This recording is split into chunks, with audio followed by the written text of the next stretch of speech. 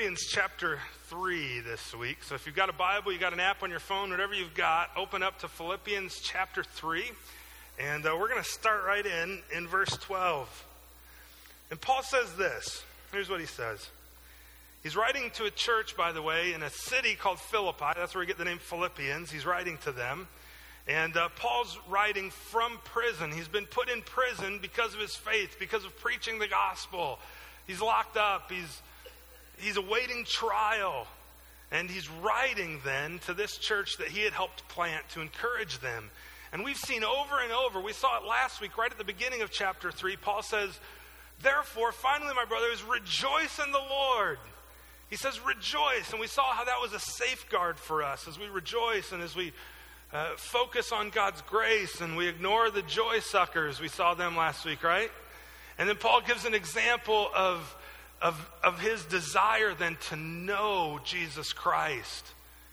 And after saying, I long to know him and to know the power of his resurrection and by all means to attain the resurrection from the dead. That's where we're at now. And here's what he says. He says, now, he goes, though not that I have already obtained this or am already perfect, he says, but I press on to make it my own because Christ Jesus has made me his own. Brothers, I don't consider that I've made it my own, but one thing I do, forgetting what lies behind and straining forward to what lies ahead, I press on toward the goal for the prize of the upward call of God in Christ Jesus. Let those who are mature think this way. And if in anything you think otherwise, God will reveal that also to you. Only let us hold on to what we have attained, Paul says. Let me pray, and we're going to jump into that text together. Father, thanks for Jesus. Thank you that, as we'll see here, he's the one who's attained these things for us and given us the opportunity even to trust you and to follow you and to press on towards the goal. He's the one who wins the prize for us. He's the one who's laid hold of us. So encourage us then this morning. Encourage us to press on. Encourage us to keep going and to not give up, but to finish the race strong, to honor you and to do right by you and by other people. Holy Spirit, teach me and speak to and through me even as I speak and teach. And I thank you that you forgive me. I pray against the enemy, his servants, their works and effects, that you would keep him from discouraging us and convincing us to focus on the past and not to look forward to what you have in mind for us, Father. So teach us this morning, I pray in Jesus' name. Amen.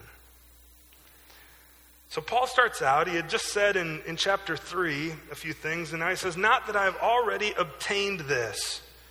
He says, not that I have already obtained. Do you know what it means to obtain? You're like, yeah, I know English, Josh. I know what it means like to grasp onto, to grip hold of, to hold tight, to obtain it, to take it and make it my own. That's what Paul's saying. And I haven't done this yet. I haven't already obtained this. Well, what's the this? What's the this he's talking about? What hasn't he obtained yet? What's right before us in chapter 3? If you look at chapter 3, starting in verse 8, Paul writes, indeed, I count everything as loss because of the surpassing worth of knowing Christ Jesus my Lord. You know, we didn't spend a lot of time in this text, or this part of the text last week, and the reality is that chunk of text from verses 8 through 11 in chapter 3 could be about a 7-week series on its own, where Paul talks about knowing Christ. He says, I count everything lost because of the surpassing worth of knowing Christ Jesus my Lord. For his sake, he says, I've suffered the loss of all things. I count them as rubbish. We saw that really that word could be translated dung. I count it all as a steaming pile in order that I might know Jesus Christ and be found in him, and not having a righteousness of my own that comes from the law, but that which comes through faith in Christ, the righteousness from God that depends on faith, that I may know him and the power of his resurrection, that I may share in his sufferings, becoming like him in his death, that by any means possible, Paul says, I may attain the resurrection from the dead. See, what Paul wants to obtain, and he says he hasn't obtained it yet, he wants to know Jesus in the deepest way possible. And he says, I know him, but I don't know all of him yet. I want to know him completely. I want to know the power of his resurrection. I want to know what it's like to suffer the way he suffers. I want to know what it's like to share with him in his death. And Paul believes that if he truly wants to know Jesus, it's not one of those things that just comes like this, like in an instant. But it's a lifetime, it's a process. And if he wants to know Jesus more, because that's what Jesus has put him here for, is to know him, he needs to press on.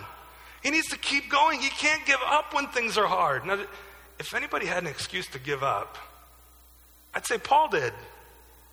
He'd been in prison for years for doing what? Sharing his faith, preaching the gospel. He had done everything God had called him to do.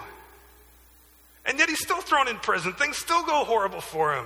Life still happens to him. And what's he say? Now he doesn't say I give up. He says I press on.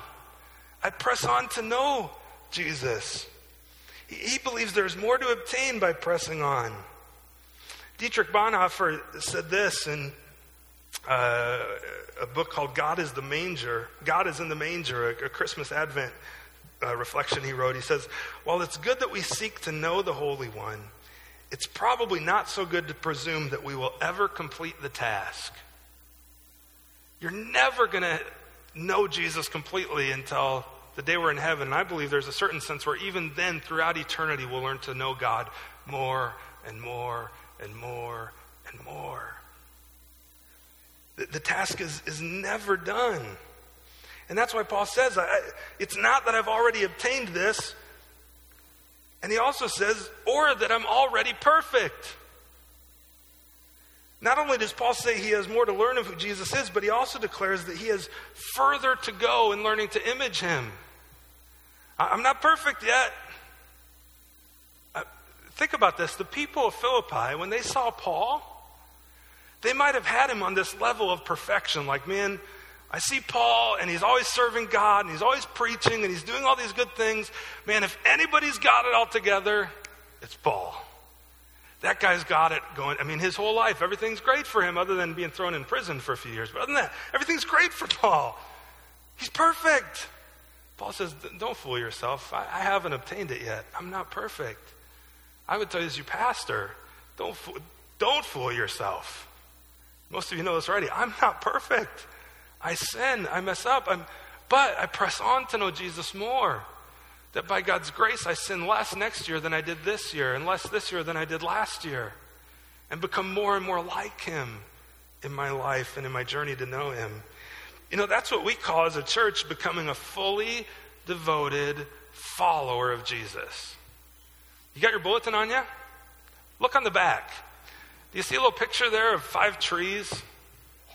There's 5 things there that we say define what a fully devoted follower looks like. Our church, our purpose, we exist to see you, to see other people in our community transformed into fully devoted followers of Jesus. How? By the power of the Word of God and the power of the Holy Spirit. And the first part of that, of becoming a fully devoted follower, means I'm characterized by a life where I'm learning continually. Well, what am I learning?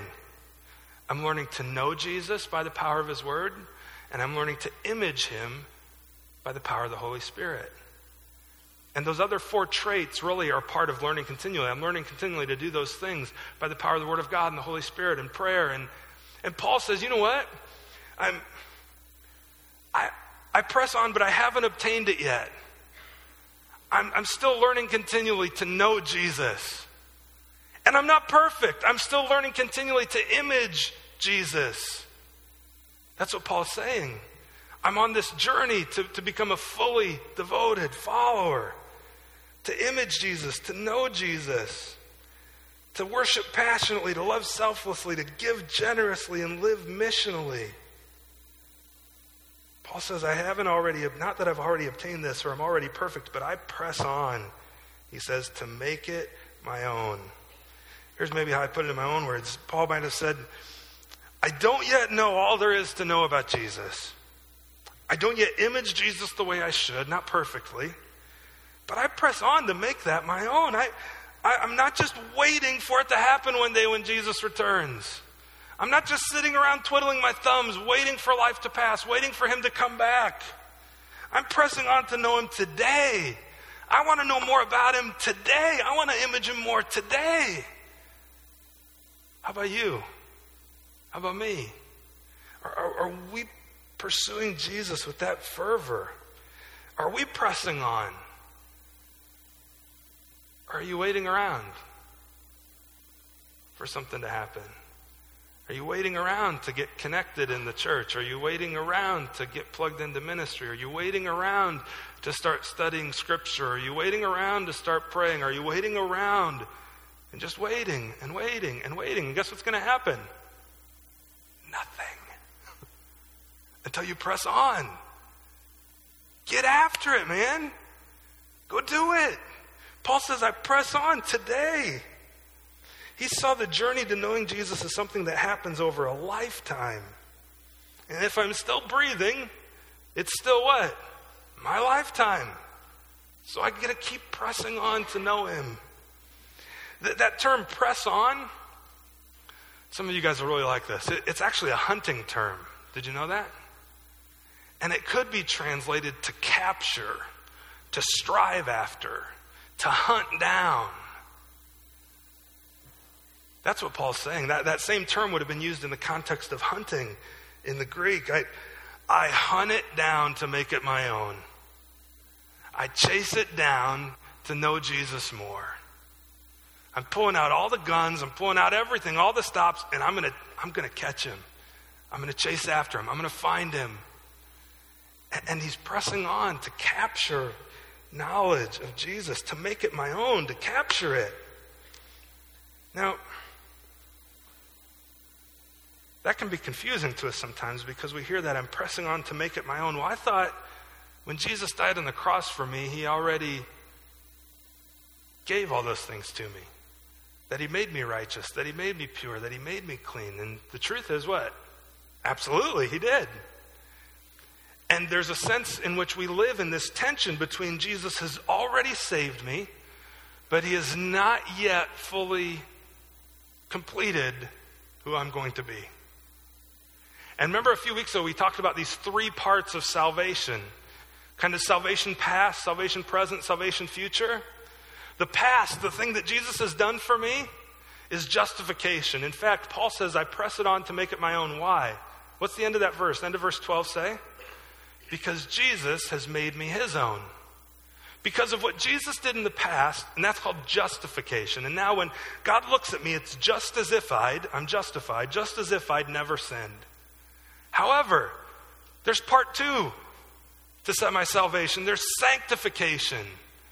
Where during this tension between when Jesus started it, when he inaugurated it, and when Jesus finishes it, when he consummates it, there's this already not yet thing where I'm stuck in the middle. And Paul tells me during this time, press on. Keep going. Don't give up. Work out your salvation with fear and trembling, he said earlier in this book, right? And that's the sanctification piece. That's the reaching out, grasping to make it my own. And then finally, why? Because one day, there'll be glorification, where Jesus consummates all of it. And he finishes, remember what Paul said in chapter 1? I'm confident that he who began a good work in you will finish it at the day of Christ Jesus. He'll finish what he started. He finishes everything he starts. He's not like me, where I start some things and I don't get it finished. Anybody else like that? Jesus finishes everything he starts. And if he started a good work in you, press on, chase after him. He will finish it. Chase after him, press on.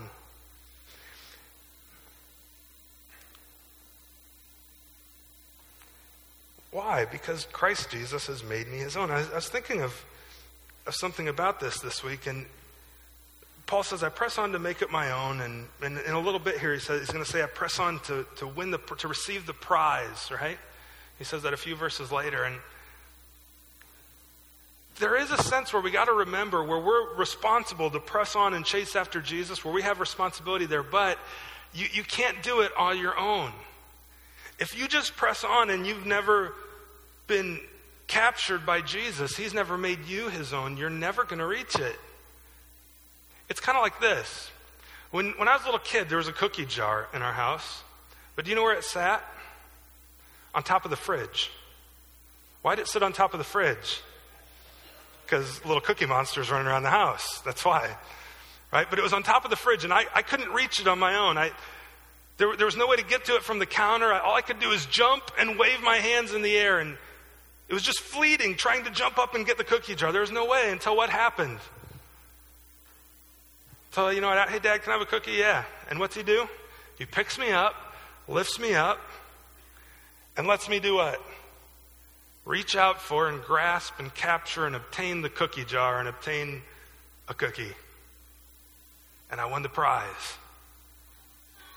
It's the same way for you and I in our faith, where there's a prize there. There's no way I can reach perfection. It's like waving my hands in the air. There's no way I can get to it until Jesus comes along, grabs me, lifts me up, and says, here, I'll help you get it. Now, who gets the real credit for getting the cookie, me or my dad? My dad. But there was effort on my part, wasn't there? But that effort was preceded by my dad's effort. My effort to pursue Jesus is preceded by Jesus' effort in justifying me and in saving me. And then I live from that to seek after the prize. Paul says, I press on to make it my own because Christ Jesus laid hold of me and made me his own. One commentator says the images of being abducted by Jesus, that we're captured by him. And Søren Kierkegaard says this. He's a Danish philosopher, theologian. He says, the truth is a snare. You can't have it without being caught. You can't have the truth in such a way that you catch it, but only in a way that it catches you. That's what Paul's saying. Not that I've already obtained this or I'm already perfect. I'm not. But I press on to make it my own because Christ Jesus has made me his own. Brothers, he says, I do not consider that I've made it my own. Well, this he's later going to refer to as the prize of the upward call of God in Christ Jesus. And the question we have to keep in mind here as we're doing this is, what is the prize? What is the prize God has in mind? Now, there's a lot of different options here, and I think to one extent or another, they're all true. One is reward in heaven, where Jesus promises to give us reward as in light of how we lived out our sanctification and how we served him in this life. There's reward in heaven. And it's okay to live pursuing reward from God. Why? Because he gives pretty good rewards. He's God. There's also, though, this sense where Paul's talking about it, where it's just the prize ultimately of simply knowing Jesus. The prize of knowing all of who he is. Now, in our sins, sometimes we think, that sounds kind of boring. That sounds kind of like, I'll get to heaven, sit around for eternity. Okay. You ever feel that way sometimes? You ever had that thought or heard others say that? Sitting around the cloud playing a harp.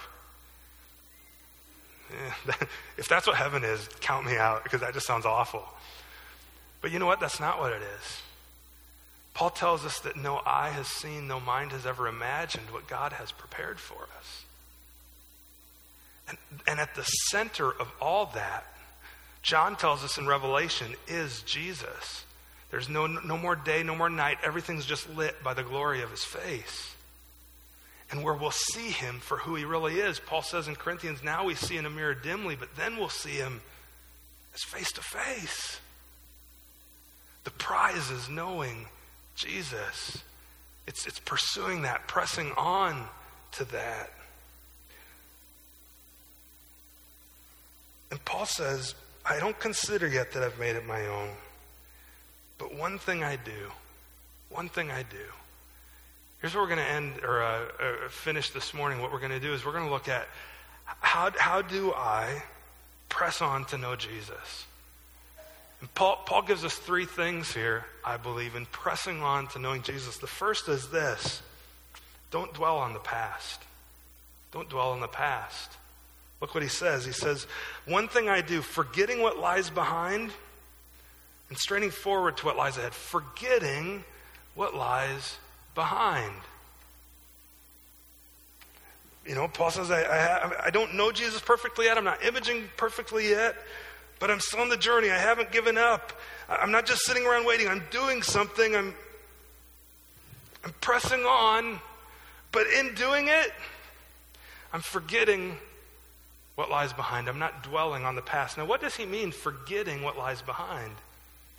I mean, when you think about it, it's impossible to forget everything, isn't it? You can't just forget. Just make a decision and, I forget. Maybe as a kid you did to your parents, right? But you didn't really forget. It's an impossibility. So that clearly can't be what Paul means, that you just, wipe the slate clean like Men in Black and you don't remember anything. That's not it. What I think he's saying, though, is what we said here: don't dwell on the past. Because the truth is, you can't forget. You can't forget. But you can choose not to dwell on it. You can choose not to let it define you. See, Paul says, don't dwell on the past. If you do, your past can become an excuse that's a barrier to your future. And what's Paul all about here? He's all about pressing on to the future, pressing on to know Jesus.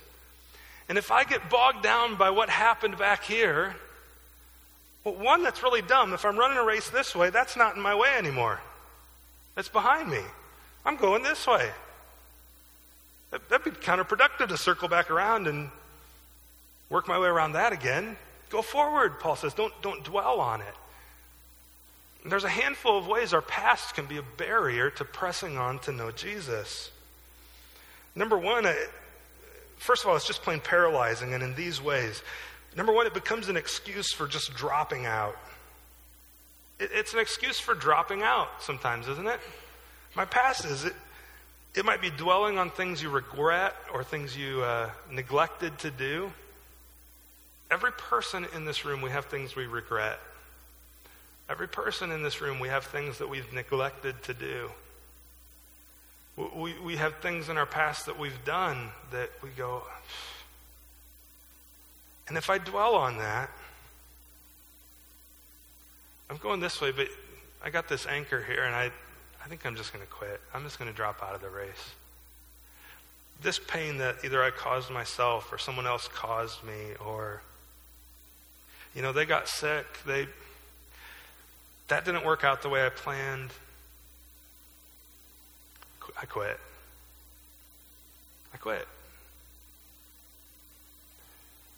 Don't dwell on your past, Paul says. You got to forget what lies behind. You remember what Paul had in his past? Go read through the book of Acts. Start in chapter 8, chapter 7, chapter 8. Look at when Stephen was stoned to death for preaching the gospel. Do you know who was standing there watching and approving, holding the other guy's coats while he got stoned? The guy who wrote this letter was. Paul was. Now imagine if do you think he regretted it? Oh yeah, he writes about it. He says, I'm the chief of sinners. He totally regretted it, but he didn't dwell on it. He kept pushing forward to know Jesus. See, if I dwell on my past, it's an excuse for dropping out. And the truth is, sometimes Satan brings those things up to us, and he accuses us and he tempts us, but other times, we're pretty sinful and we just do it ourselves. And we can have this negative self-talk to ourselves where we just spiral ourselves down into believing a lie.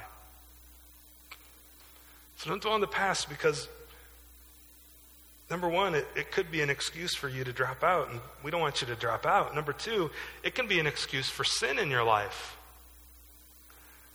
Well, I sinned in this way, and that's just who I am, so I guess I'm just going to keep doing that. There's really no escaping it now. And so many people, they're defined by their sin. They're defined by their past. And it's an excuse for sin. Gossip's not a big deal. I've always been a gossip. Looking at that website's not a big deal. I've always looked at that. What is it? It becomes an excuse for your sin when you dwell on the past. Don't dwell on it. Don't dwell on it. See, your past, whether as an excuse to drop out or an excuse to sin, it might explain you. We've talked about this, right? But it doesn't what? It doesn't define you. And it doesn't excuse you. It might explain, dads, if you're an overbearing dad, and sometimes you come down way too hard on your kids, it might explain that maybe your dad was that way and your dad was distant. But you know what? It doesn't excuse you from that. It doesn't excuse you from that sin. It might explain you, but it doesn't define you. And in fact, if anything, it should encourage you that you don't want your kid to be that dad to your grandkids. So repent, leave it behind, and strive on to the future. Amen? But Paul doesn't say, forget the bad stuff. He says, forget what? The past, forgetting what lies behind. He doesn't clarify whether you just forget the bad or the good.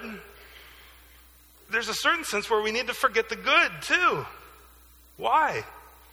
Well, it can become an excuse for complacency when I dwell on the past of the things that were good. You ever heard the expression, don't rest on your laurels? I haven't heard it from many people, but I can remember hearing it when I was a kid. You ever hear that though? Do you know where it comes from?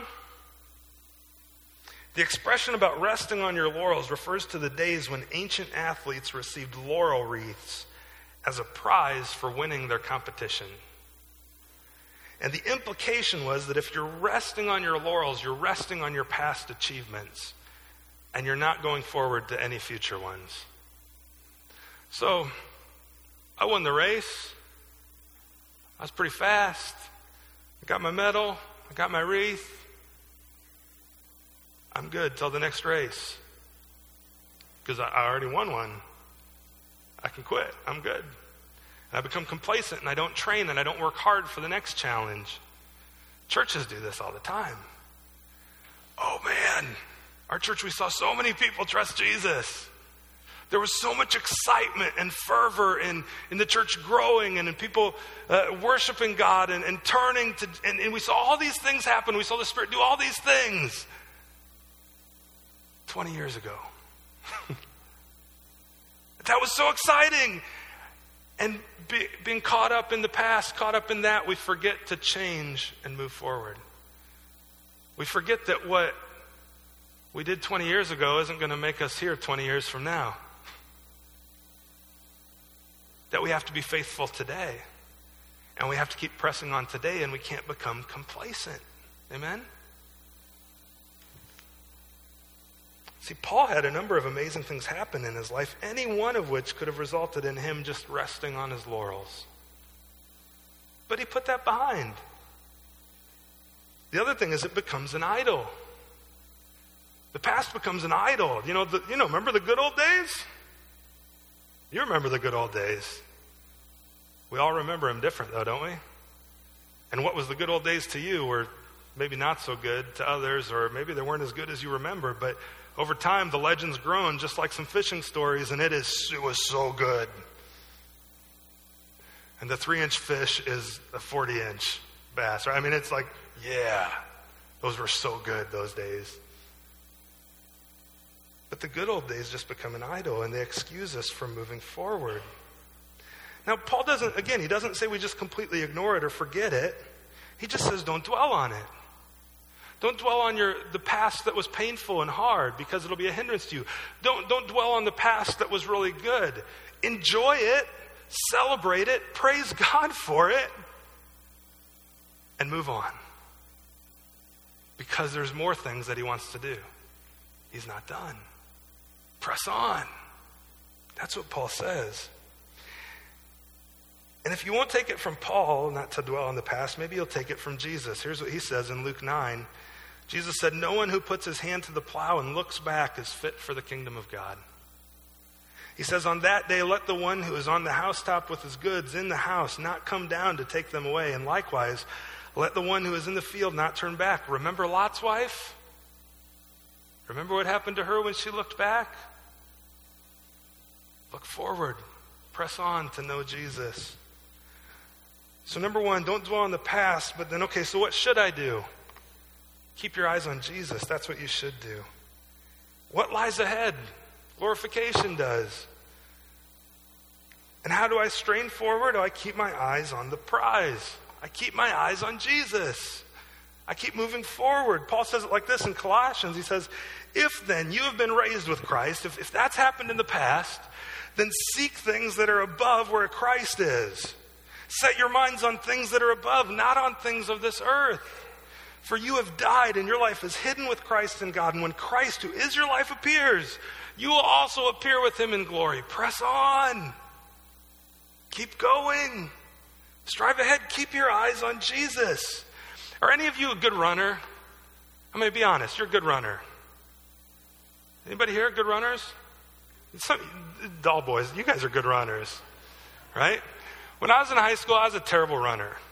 The sports I played in baseball, I played second base or DH. And once I got on base, after I hit the ball, you know what they did right away? Pinch runner. And they actually had designated runners, and they'd come in. Every time I got on base, I never got to run unless I could hit the ball over the fence, then I made it around. That was it. In football, I was strong, but I was a lineman. Why? Because I didn't have to chase the guy I needed to block very far. He was right in front of me.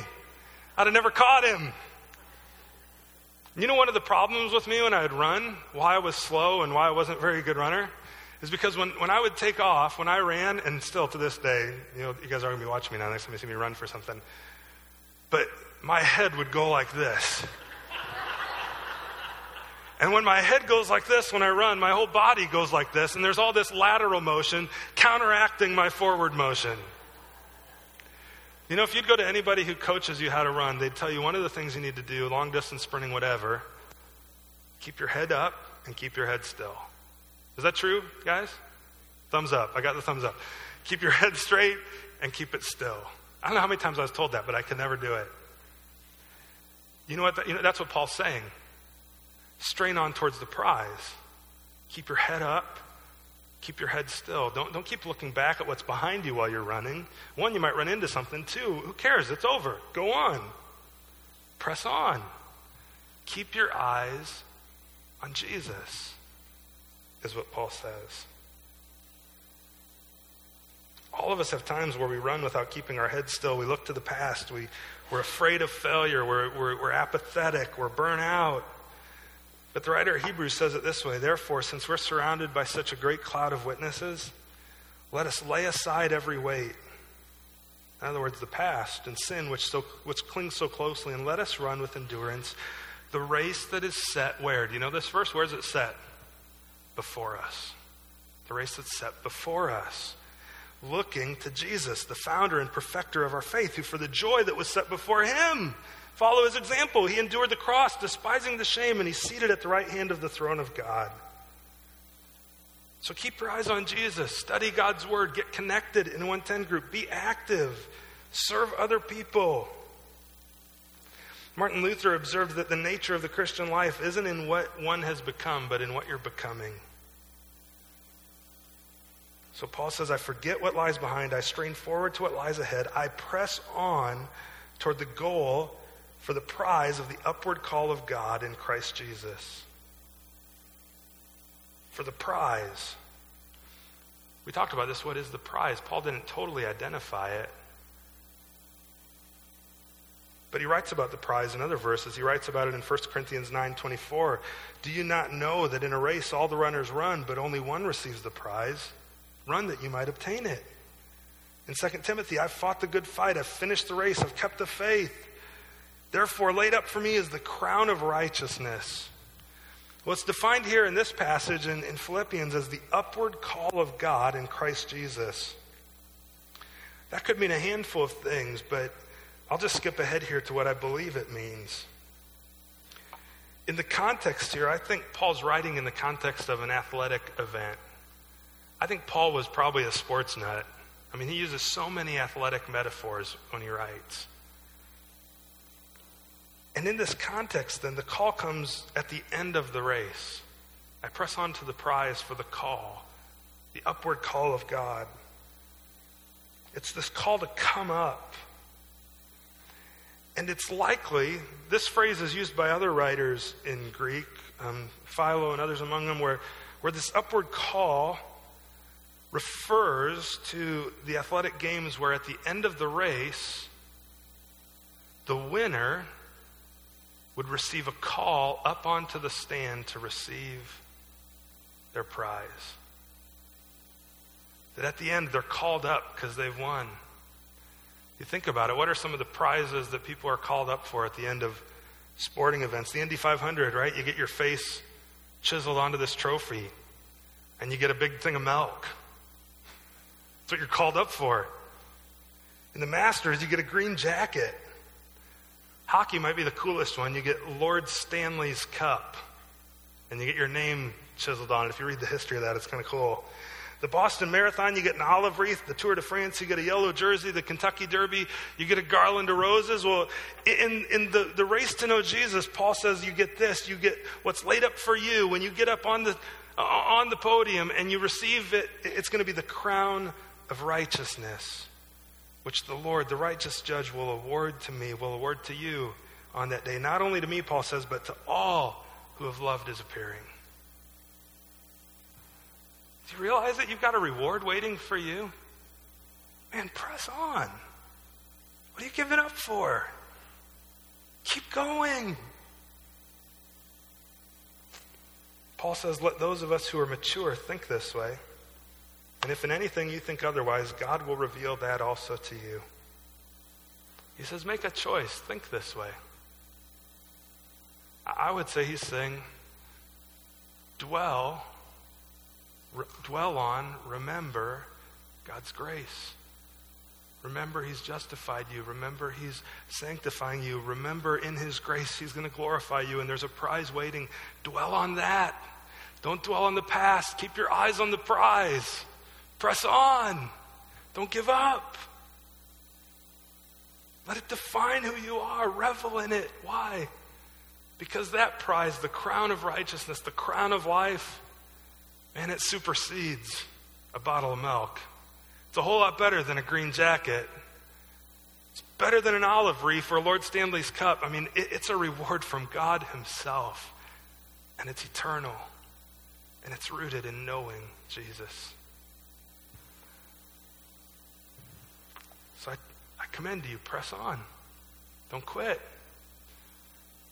I know you can't forget the past, but certainly don't dwell on it. Look forward to what's ahead. Keep your eyes on Jesus. Dwell in his grace. It supersedes everything else. For those of you who don't know him yet, repent. Turn to him. Get in the race. Chase after him. Let me pray. Father, thank you for Jesus, and thank you for your grace to us through him. Thanks for the example of Paul, who, though he wasn't perfect, who, though he didn't know you completely, didn't give up. Who, in the midst of having a past where he was a murderer, where he persecuted your church, where ultimately he calls himself the chief, the worst of sinners, he can write with